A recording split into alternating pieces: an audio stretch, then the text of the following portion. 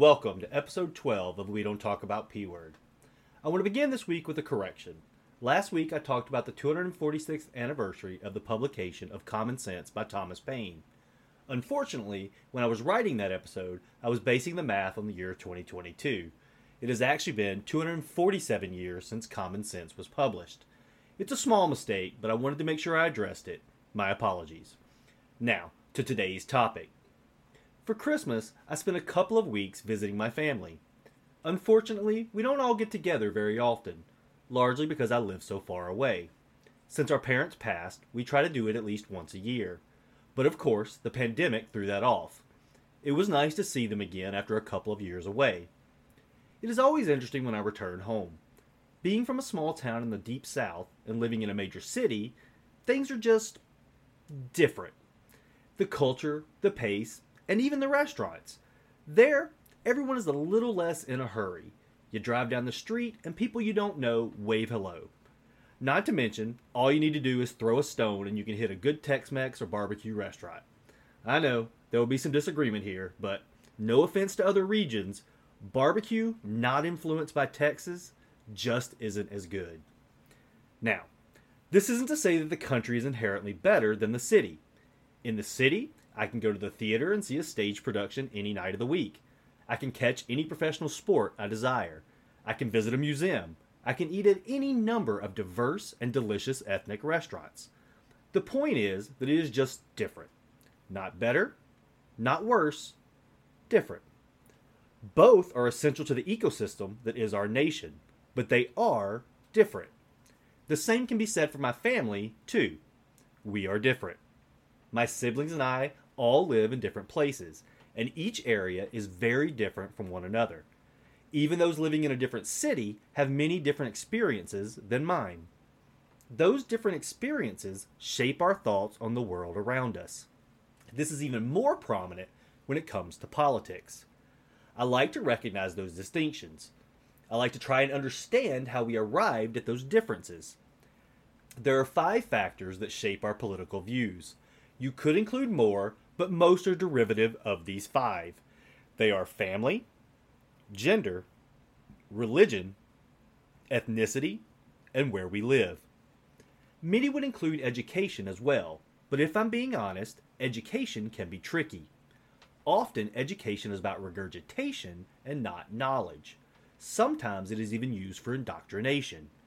It is one thing to learn facts. It's a completely different thing to know what to do with those facts. If you don't learn critical thinking skills, an education is worthless.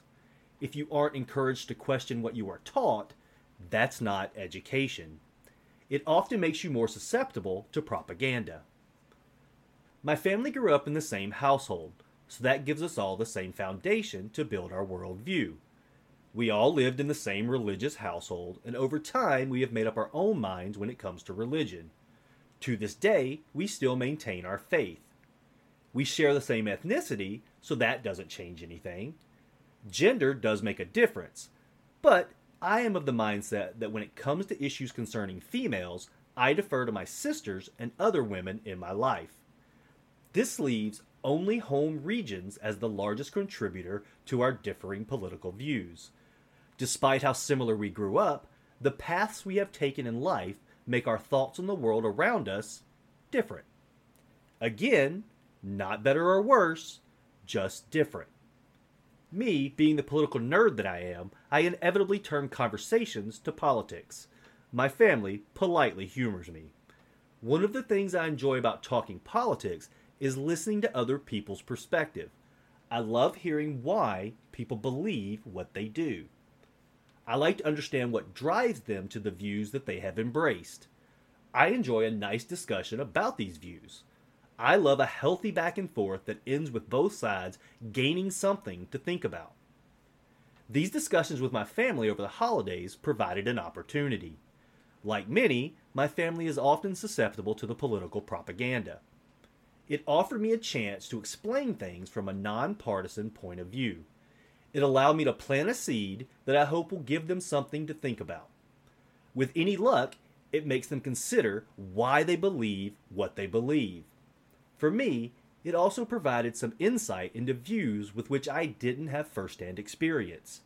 This is important. When you are attempting to debunk propaganda, you must understand why it is appealing. You cannot debunk something you don't understand. From the moment I launched this podcast, I have tried to stress the importance of this. I am not trying to change what you believe. My goal is to encourage you to understand why you believe what you believe. If you don't understand this simple truth about yourself, then you can never be an informed voter. If you don't understand why you vote the way you vote, you are being controlled by propaganda. When propaganda guides your actions, you don't vote in your own best interests.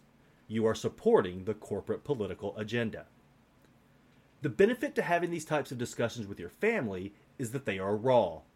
Most of the time, you aren't trying to hide who you are from your family. If you are, well, here's an uncomfortable truth for you. They already know. When that is the case, you get honest feedback, and it gives you a chance to truly understand another side. I found our discussions encouraging. As we spoke, it was obvious that we recognize many of the same issues facing our nation. Of course, we didn't always agree on the answers to these issues. That was often where our geographical differences came into play. We did, for the most part, agree on why they were an issue. We all see the dysfunction of our government as a byproduct of the partisan nature of our politics. We recognize that the wealthy keep getting richer at the expense of the working class. No matter where you live, if you are honest with yourself, these truths are undeniable.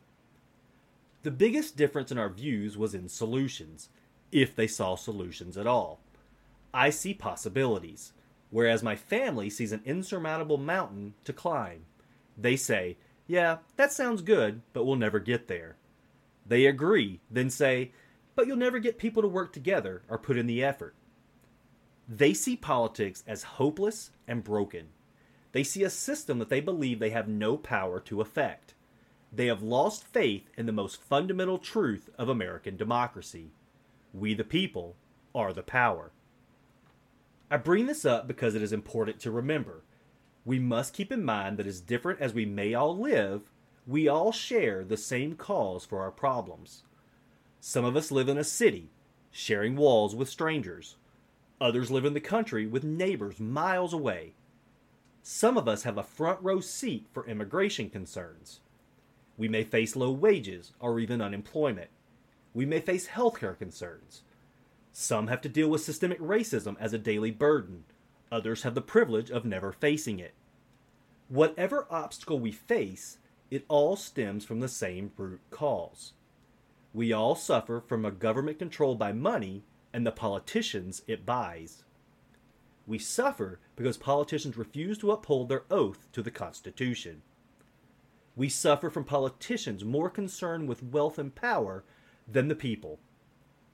We suffer because political elites have elevated themselves above those they represent. Unfortunately, we also suffer because of our own inaction and defeatist attitudes. We convince ourselves that we have no power to make a difference. That way, when things get worse, we can deny responsibility for our own inaction. We suffer because we concede without fighting. We suffer because we have surrendered to propaganda. We suffer because we have accepted defeat in a war we've been convinced isn't worth fighting. The most tragic reason we suffer is because we've convinced ourselves we are in this alone. We ignore the other 200 million Americans in the same boat. We must embrace that we are all in this together. We must come together, learn to trust our neighbors, and recognize this is a class war that we are losing. The only way to be stronger than corrupt politicians is together.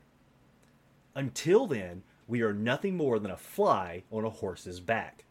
We're a nuisance, to be sure, but not something that requires more than an occasional flick of the tail. There are some fundamental truths that we as working Americans must admit and come to grips with. We must do this if we ever hope to fix our broken political system and move our nation forward. Here are a few important examples of these fundamental truths. 63% of Americans live paycheck to paycheck. Just because someone makes more money than you do does not mean they are better off. It seems obvious, but I will point it out anyway. Where we live changes our perspectives. It also changes our income requirements. Urban living is considerably more expensive than rural living. We are all getting a crash course in inflation right now. It plays a huge role in the life in the city even during normal times. 11% of Americans live in poverty. Some might consider living paycheck to paycheck being impoverished. Poverty means that you don't make enough money to provide all the necessities for life. This includes food, shelter, clothing, and health care. Paycheck to paycheck means that you can afford it, if only barely. It also means you are one missed paycheck or one unavoidable emergency away from poverty. There is no shame in living in poverty or paycheck to paycheck. There is no shame in busting your ass and getting nowhere. There is no shame in providing for your family as best you can. The shame of our nation comes from this next truth. Only 10% of all working Americans control 68% of the nation's total wealth, while 50%, that's half, of working Americans own 3%. A more astonishing fact is that 1% of earners control 31% of the wealth. That is 3 million people in a nation of over 330 million controlling 31% of all the wealth of our nation. Have you ever wondered why politicians attack the IRS? Or why politicians claim taxes are bad and try to convince us of the same? How about why the propaganda wants you to believe that government programs are bad? Look no further than these three truths. The wealthy have only one goal: gain more wealth. Government employees tasked with ensuring the wealthy pay their fair share? Taxes on the wealthy? Programs that lift the people up using the taxes from the wealthy who exploit them. These aren't popular programs to those who keep politicians on their payroll. It is all propaganda. Political elites know they can't come out and tell us the truth. They can't say they are protecting the wealth of 10% of Americans to the detriment of the 90%. Instead, they tell us the IRS is coming for your hard-earned money. They tell us the poor are stealing from your pockets. They tell us taxes are bad. The truth is that the IRS is only necessary because the wealthy evade their taxes. The poor are poor because the wealthy pay slave wages. The wealthy starve government programs designed to lift the people out of poverty. And those evil taxes? They ensure a military, police, fire services, EMTs, roads, bridges, and so much more. What they don't want you to know is that if we made the wealthy pay their part, working Americans could pay less. We must understand that the labels are only meant to divide us for the benefit of the elites. Liberal, conservative, neither label concerns the wealthy. While we fight over Democrat or Republican, the wealthy hedge their bets and donate to both. They laugh at the label because they know it's irrelevant. They laugh because the labels divide the true power in our nation, the people. They laugh because as long as we are preoccupied with the parties they own, they remain in power. They don't need a particular party to win to maintain control. All they need to do is keep the people divided. Remember, the parties don't work for the people. The parties are the political arm of corporate interests. Their goal is to keep us divided and the wealthy, well, wealthy. It reminds me of an episode of South Park and a topic one of my listeners suggested on Twitter. One of the biggest disagreements we have in this country is over patriotism. I support war. I'm more patriotic than you. I call for peace, so that makes me more patriotic than you. I love guns. I am the ultimate patriot. I encourage protest. No one is more patriotic than me. Here is another uncomfortable truth for you. No one owns patriotism. No person, no party, not even the government. South Park is the ultimate satirical snapshot of America and the world as it reacts to us. You could teach a history and civics class based on South Park. When we are all long dead and our era forgotten, South Park will survive. Historians will use South Park to chart American history and the events of our time. Due to its comedic nature, it is often overlooked. I am an avid fan of South Park, and the episode I'm referring to happens to be one of my favorites. It comes from Season 7, Episode 4. It is entitled, I'm a Little Bit Country. For those of you who may not remember or don't watch, I'll give you a quick recap. The town is bitterly divided between those supporting war in Iraq and war protesters. The boys are caught in a lie, and it becomes woefully obvious that they have no idea who the founding fathers are. As punishment, their teacher assigns their class a report on what the founders would think of the war. Trying to induce a historical flashback, Cartman puts himself into a coma. He travels to 1776 and attends the debates surrounding the Declaration of Independence. I won't spoil the ending, but the lesson learned is that patriotism doesn't belong to anyone. Patriotism is nothing more than a red herring. It's just another way to keep the people from finding common ground. If I can convince people that protesters aren't patriotic, they'll never look for issues where they agree. They'll just dismiss all they do as unpatriotic. If I convince gun owners that gun haters are un-American, no need to worry about them working together. If I assure Christians this is a Christian nation, they'll never find common ground with atheists. Don't get me wrong. I am not saying that patriotism is bad. I consider myself a patriot. What I am saying is that patriotism can be a slippery slope to nationalism. The difference in the two is propaganda. So what is patriotism? Merriam-Webster defines it as love for or devotion to one's country. That seems pretty general to me.